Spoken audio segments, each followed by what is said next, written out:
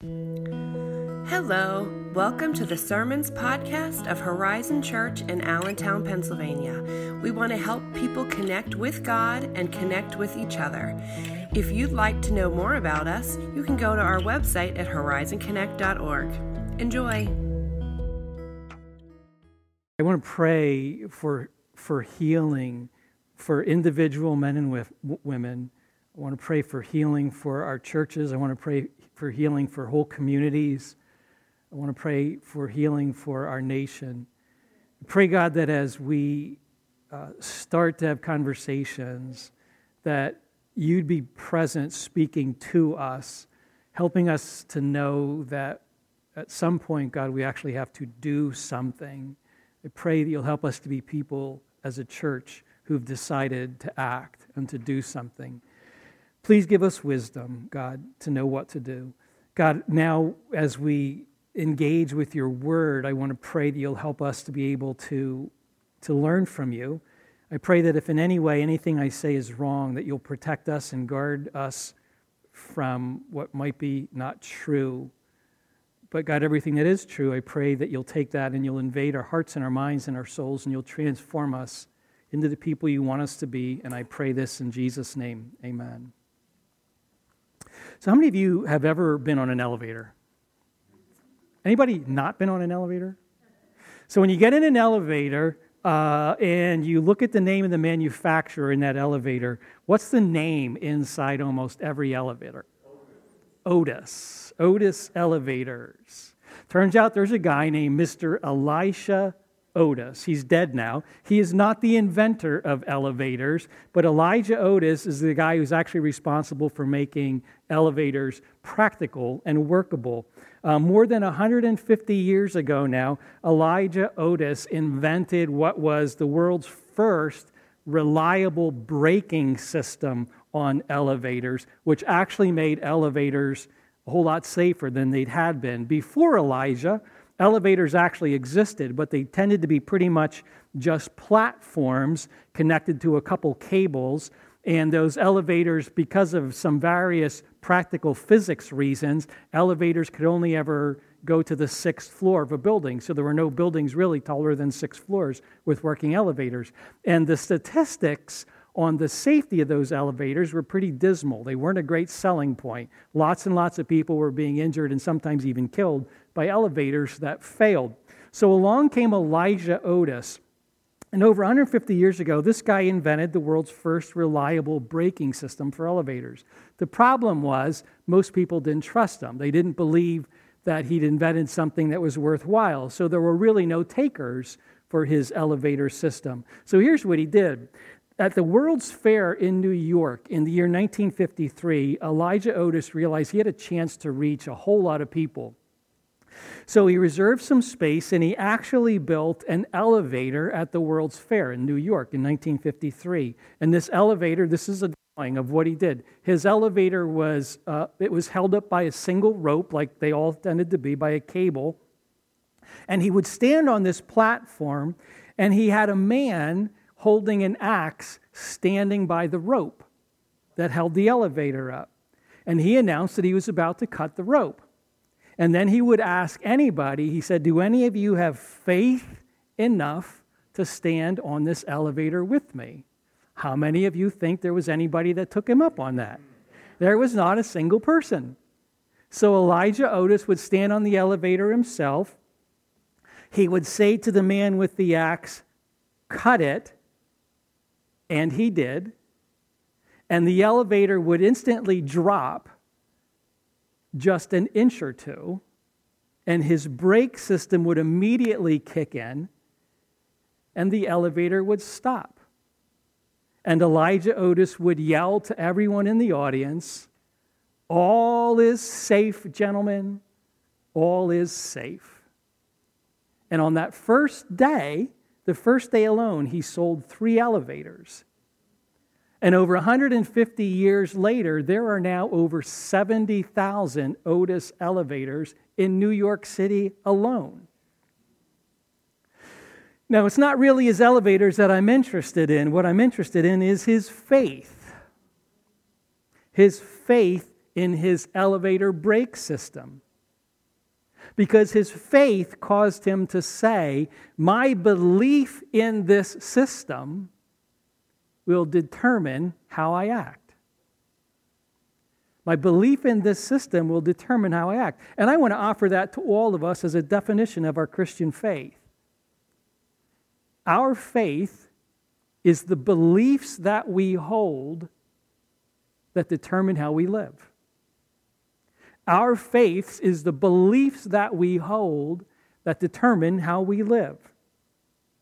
And the reason that this is so important for all of us is that most of us have divided that sentence in half. Most of us have divided it in half. Most of us will say our faith is the beliefs that we hold. That's how we define our faith. Our faith is the beliefs that we hold. The second half, what determines how we live, it can be all kinds of things. It can be the economy. It can be maybe the neighborhood I live in. Maybe it can be some of the things that my church teaches me. It might be my family. It might be the news. It might be things that I'm afraid of. It might be what my boyfriend or my girlfriend tells me I should believe. Maybe it's my particular appetites. But it's all kinds of other things that determine how we live, not our faith.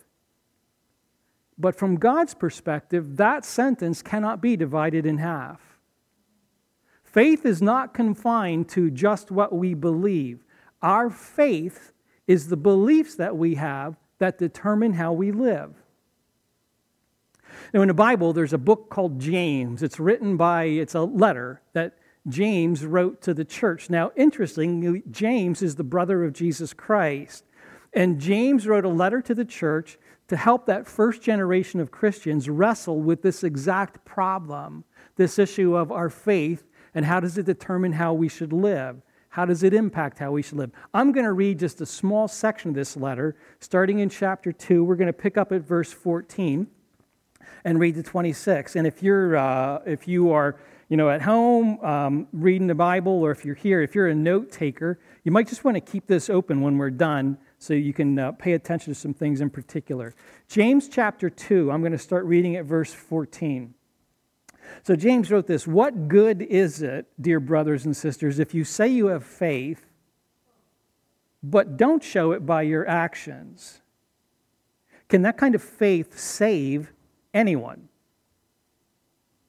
Suppose you see a brother or sister who has no food or clothing, and you say, 'Well, goodbye, have a good day, stay warm, eat well,' but then you don't give that person any food or clothing. What good does that do? So you see, faith by itself isn't enough unless it produces good deeds. It is dead and useless." Now, someone may argue, well, some people have faith and some people have deeds. But how can you show me your faith if you don't have good deeds? I will show you my faith by my good deeds. Now you say you have faith, for you believe that there's only one God. Well, good for you. Even the demons believe this, and they tremble in terror. How foolish. Can't you see that faith without good deeds is dead and useless? Don't you remember that our ancestor Abraham was shown to be right with God by his actions when he offered his son Isaac on the altar? You see, his faith and his actions worked together. His actions made his faith complete. And so it happened, just as scriptures say. Abraham believed God, and God counted him as righteous because of his faith. He was even called the friend of God. So you see, we are shown to be right by God by what we do, not by faith alone.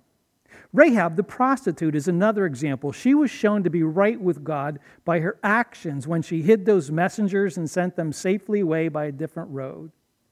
So just as the body is dead without breath, so also is faith dead without good works.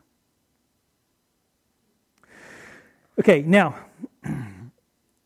you know how sometimes in life we want to talk about a single thing, but in order to talk about it, we actually have to divide it up into various pieces just so we can talk about it. Even though we know it's one thing, Sometimes we have to kind of divide it up in pieces so that we can actually have a conversation about it. For example, sometimes we will talk about a single human being, about one person, but we will divide that person up and we'll talk about his body or her mind, even though we're talking about one person. Now, we know that you can't really divide a body up into those two things, a body and a mind. You can't divide it up, but sometimes it's necessary to talk about one thing by talking about it in pieces. So, for example, you might be talking to a person at work who appears to be overworked and who's stressed out and who's getting sick all the time, and you might say to that person, "Are you taking care of your body?" Or we know a couple years ago, actually, I think it's still going on, there's been a great advertising campaign around, and the advertising campaign says, "A mind is a terrible thing to waste." And both of those ideas are true. Are you taking care of your body? A mind is a terrible thing to waste. We know that both of those are right. We can talk about them separately. But we also know that you really cannot divide the two. You cannot take a scalpel and a bone saw and put a body over here and put a brain over here. You can't say, well, let's take your body apart from your brain and you take care of your body, and let's put your brain over here and put it in school so you don't waste it. If we actually did that, if we actually divided a body from a brain, what would we have? I mean, besides a Dallas Cowboys fan. What?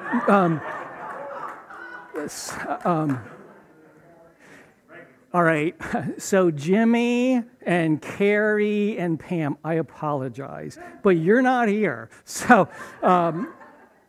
if we separated a body from a mind, what we would have is a dead person, a dead body, which is exactly why James said, faith without works or deeds or actions, whatever your Bible says, faith without deeds is dead. That's his point. So in the same way, we sometimes have to talk about a person by talking about his parts, a body or a mind.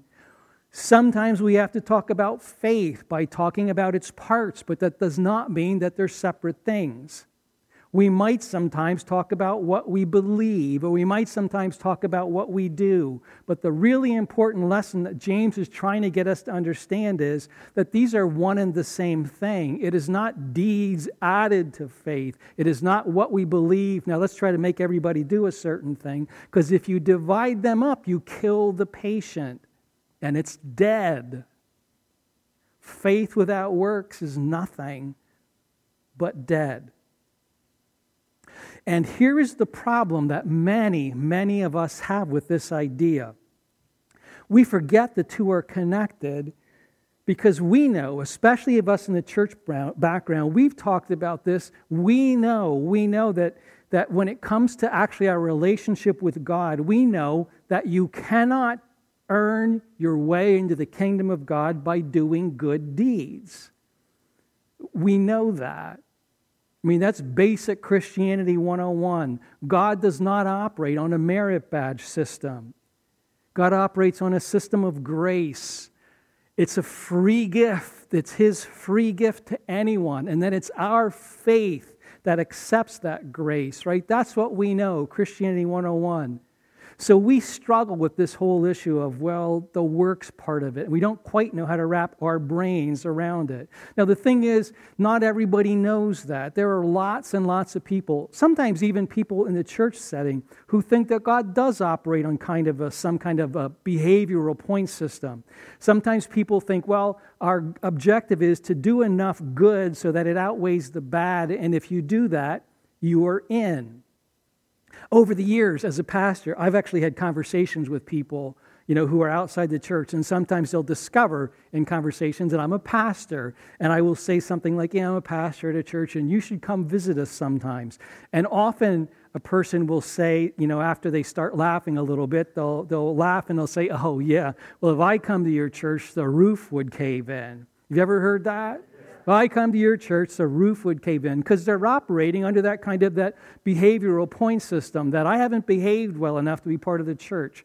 Well, here's the deal. For those of you who have not been around Horizon for long, you might not know that we bought this building in 2013, and a year later, in July of 2014, our roof did cave in. It collapsed in a great crash of dust and drywall and plaster. It's true, it caved in, but here's the deal. The building was empty. There were no pagans inside that we could blame for the collapse of the roof. It just doesn't work that way. God does not operate on an earn-it system. And most of us know that about faith, so we struggle with the whole works thing. So what we may not know, what we may not understand is the first half of that is simply not enough. That my faith is about what I believe. That's not enough. That's not an adequate definition. Our faith is the beliefs we have that determine how we live. It's one and the same, and it can't be separated. But we struggle with that. So imagine yourself standing in front of the pearly gates. And to be honest with you, I even hate to ask you to picture this because that image is just so far wrong, it's pathetic. But imagine yourself standing in front of the pearly gates. And imagine you're standing next to somebody that you knew during your time on earth. And you knew that this person does not believe anything that you believe about Christianity. You know that this person does not believe the right things about God. Maybe she was an atheist during her life, or a Muslim, or a Buddhist, or somebody who prefers beaches to mountains, whatever. Somebody who does not believe the right things about God. And you suddenly find yourself both having to explain to God why you should be allowed in the kingdom of heaven. And you respond to that question by saying, well, I believed all of the right things. I believed in God. I believed in Jesus, that he was the Son of God. I believed in the virgin birth. I believed he even walked on water. I believed Jesus died for my sins. I believed in the resurrections. I believed all of the right things. And the other person starts saying, well, I mean, I believed those things, but look, I lived a good life. I never cheated on anyone in my business. I was a good neighbor. I coached an inner city baseball team. I donated a ton of money to charity. I volunteered at a homeless shelter, etc. Now, here's the thing. Sadly, this is the truth. A lot of us think, well, my beliefs actually make me superior. We think that. We think, well, I believe the right thing. We think our beliefs make us superior. And they do not. They do not. Which is exactly why Jesus said things like in Matthew 7, look, he said, not everybody who calls me Lord, Lord will enter the kingdom of God, but only those who do the will of the Father. That's why, for example, in Matthew chapter 25, when Jesus was telling a very famous story about judgment, he talked about dividing the sheep from the goats. And in order to divide the sheep from the goats, he started talking about things like, who fed the hungry, or who took care of the sick, or who showed hospitality, or who showed compassion to prisoners. And he seems to be saying that what you do is the criteria. So when the Bible talks about what God is offering to us and how to access what he's offering us, sometimes in the church we call this being saved. We think of it as being saved. But whenever the Bible talks about this, what God is offering us, it never says this is all about what you believe about Jesus. It almost always says it's about believing in Jesus, which is an entirely different thing than believing something about him.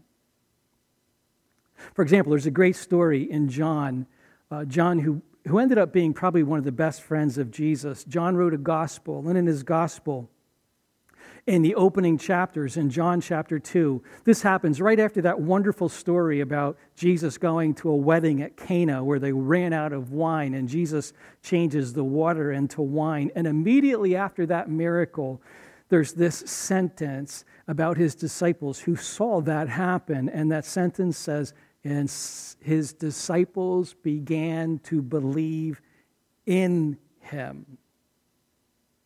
It wasn't that they believed things about him, like, for example, wow, he's really capable of doing some cool things with water.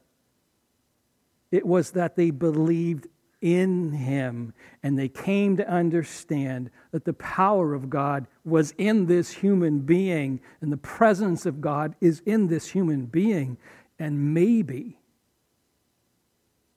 I can trust him with my life. Maybe I can trust him with my life now and forever. And they believed in him in the same way Elijah Otis believed in an elevator and stepped into it and said, cut the rope. They looked at Jesus and they said, I'll follow you. I think you can handle my life. I'll follow you. And these guys, starting 2,000 years ago, began to understand that they were actually trusting Jesus with their lives. And they were slowly started to think, I think I can put my life in his hands. I want the kind of life he's talking about. I want the kind of life that this man is living. So I will follow him. Because that's what Jesus is offering, not just a system about believe these 27 important things, but he is offering us life, eternal, everlasting life, life in the kingdom of God, starting right this minute, right now, right here in this earth, and then it stretches on into forever. And that's the way Jesus talked about it. He kept saying over and over, follow me, follow me. Because through me, he said, through my life and through my death and through my resurrection, the presence of God and the power of God and the love of the magnificent Father in heaven, the favor of God, all of that through me, it is available to you right now and forever. So if you want the kind of life that God is offering, if you want to be free from the chains that are binding you, if you want to be free from the fear that just cripples you, if you want to be free from the burdens you are burdening, just trust me, he said, follow me, give me your life, believe in me, and if you do, the free gift of God's life in his eternal kingdom is yours now and forever. So what Jesus is offering is life, nothing less than life. He is not offering us a list of things to believe about him. He is offering us life, which is why James is so passionate about pleading with us that we understand what faith in him is all about. It is not about the beliefs that we hold. It is about the beliefs that we hold that determine how we do life. Now, because James, like Jesus, is a storyteller, James is going to offer several stories, 4 of them actually, that kind of prove his point. There are 2 negative stories and 2 positive stories. The first negative story is that very little story about somebody who comes knocking on your door who needs help. They need warm clothing. They need food. But you say to that person, according to James' story, you say to that person, oh my, well, I hope everything works out for you. Stay warm and eat well. And James says, have your words done anything? Of course not. They're empty. They're dead, James says. The second negative story is a little bit more troubling for me because James cites the belief that is very dear to a lot of us, the belief that there's one God. And James says, this belief that is so precious to us that there's only one God, James says, you know who else believes this? The demons. And has it done them any good?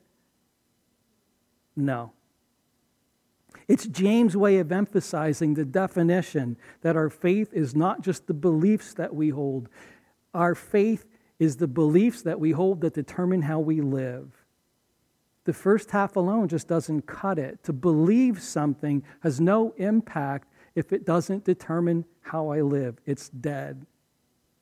Then there's the two positive stories about Abraham and Rahab. And lacking time, we won't go into details, but both of them believed something about God, and that belief caused them to live and act in certain ways.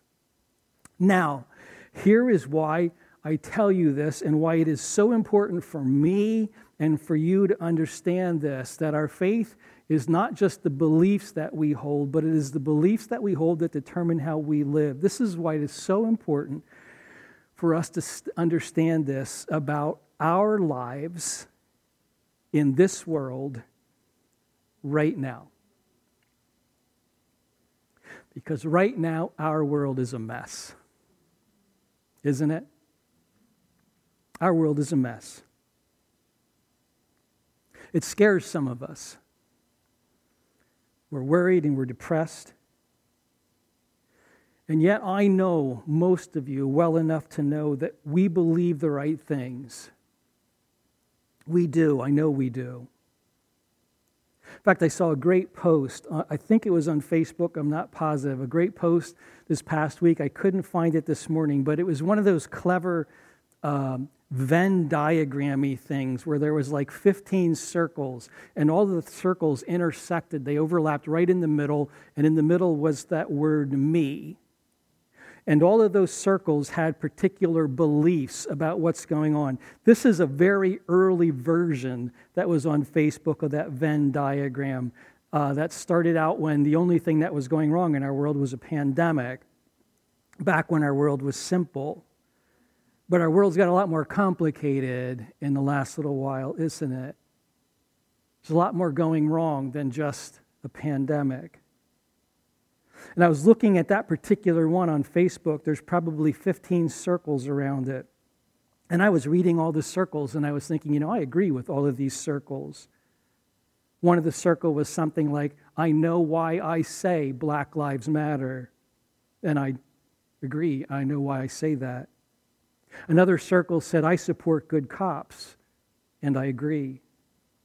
Another circle said, our criminal justice system needs reform, and I agree. Another circle said, I think businesses should be open, and I agree. Another circle said, I think I should wear a mask to protect the vulnerable, and I agree. Lots and lots of circles around like that. And I think I actually clicked the like button because it made me think that by clicking the like button, I was actually doing something. I wonder what James would say. I wonder what James would say.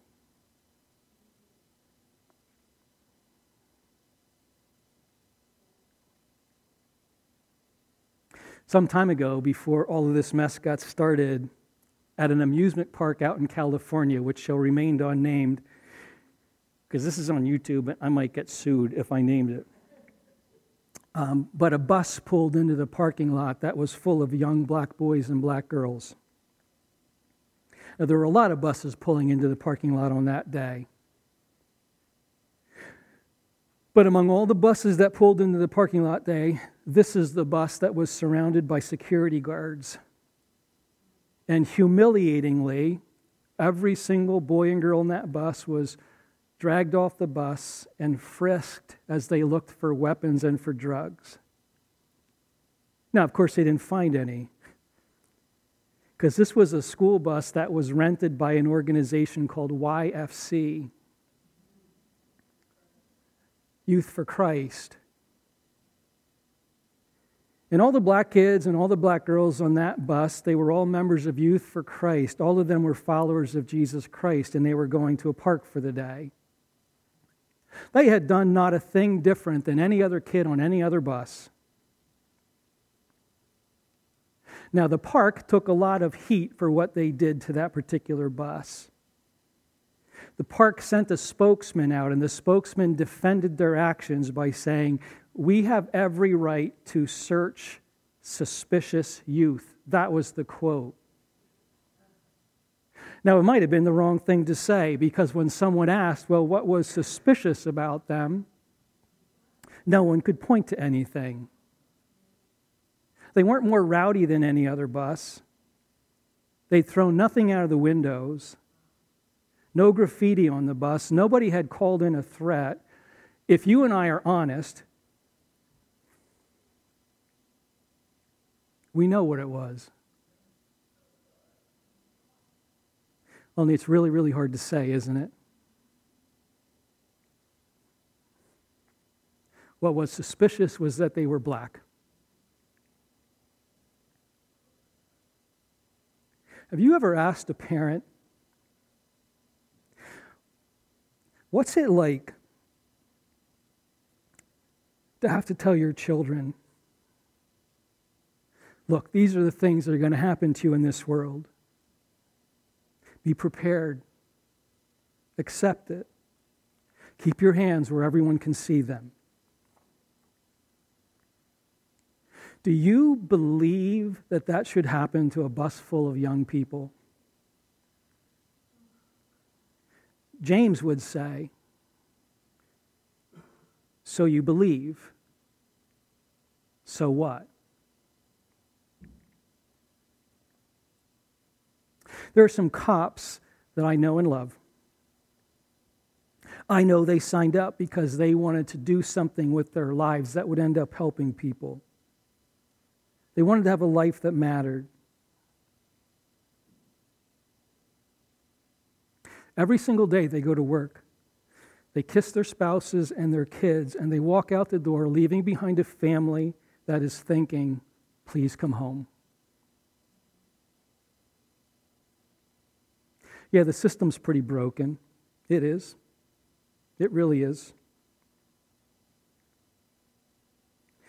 At the same time, there are men and women who signed up, and they are getting hammered every day,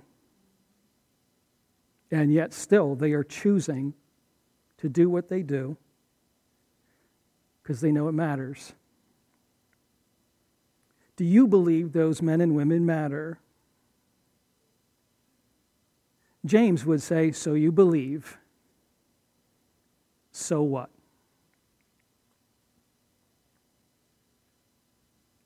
There's a true story that I have told several times to Horizon Church at really important moments in our history. I told you this story on the first Sunday that we met in this building, January 6, 2013. This story comes from an old man with a German accent who now lives in the United States, still alive as I understand it, but who spent his childhood in Germany during World War II. Without changing a single word, I want to read to you exactly what he wrote. I lived in Germany during the Nazi Holocaust. I considered myself a Christian. We heard stories of what was happening to the Jews, but we tried to distance ourselves from it because we could not do anything, we thought, to stop it. A railroad track ran behind our small church. Each Sunday morning, we could hear the whistle in the distance and then the wheels coming over the tracks. We became disturbed when we heard the cries coming from the train as it passed by. We realized it was carrying Jews like cattle in the cars. Week after week, the whistle would blow. We dreaded to hear the sound of those wheels because we knew that we would soon hear the cries of the Jews en route to a death camp. Their screams tormented us. We knew the train was coming. We knew the time. When we heard the whistle blow, we began to sing hymns. By the time the train came past our church, we were singing at the top of our voices. If we heard the screams, we sang more loudly. And soon we heard them no more. Years have passed, and no one talks about it anymore, but I still hear the train whistle in my sleep. God forgive me. God forgive all of us who call ourselves Christians and yet did nothing to intervene. how different our world might have been. How many young men would not have died on the beaches of Normandy? How many millions of Jews would still be alive? How different our world might have been if Christians in Germany might have stood up and said, "My faith says no." We will no longer sing more loudly while death runs down the tracks behind us. My faith says no. How different our world might be 20 years from now if those who call ourselves followers of Jesus Christ, if we will say, we will no longer stand to sing and let the world go to hell outside our windows. My faith says no.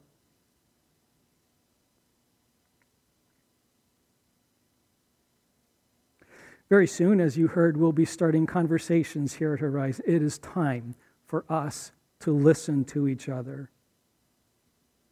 I have black brothers and sisters whom I love. It's time for me to listen. And then it will be time for me to act. Some of us at Horizon are now reaching out to the police department in Allentown. I have brothers and sisters I love who walk out of their houses to serve every day. It is time for me to pray for them. And then it will be time for me to act. And there will be more that we do. Because never in my old age do I want to look at the time that God is giving me to live in now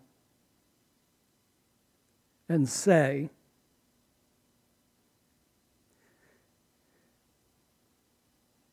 we used to sing more loudly so that we didn't hear the cries of the people out there.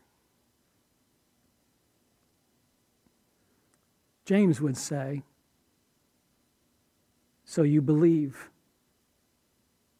so what?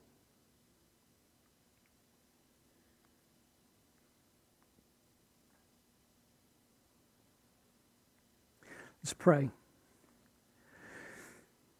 God, as a church, sometimes there's nothing for us to do than to repent.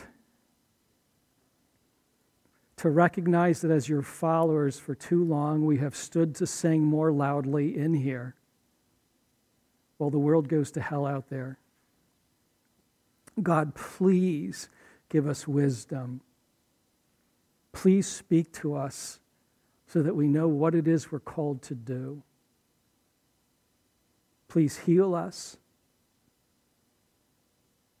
Please pour out your grace and your mercy and your affection and your love and your power on us so that we can be your church, your people in a world that needs the gospel.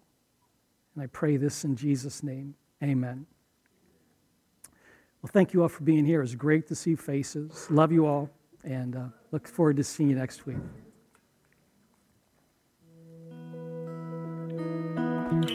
Thanks for listening. If you'd like to know more about Horizon Church, please go to the website at horizonconnect.org. Have a great week.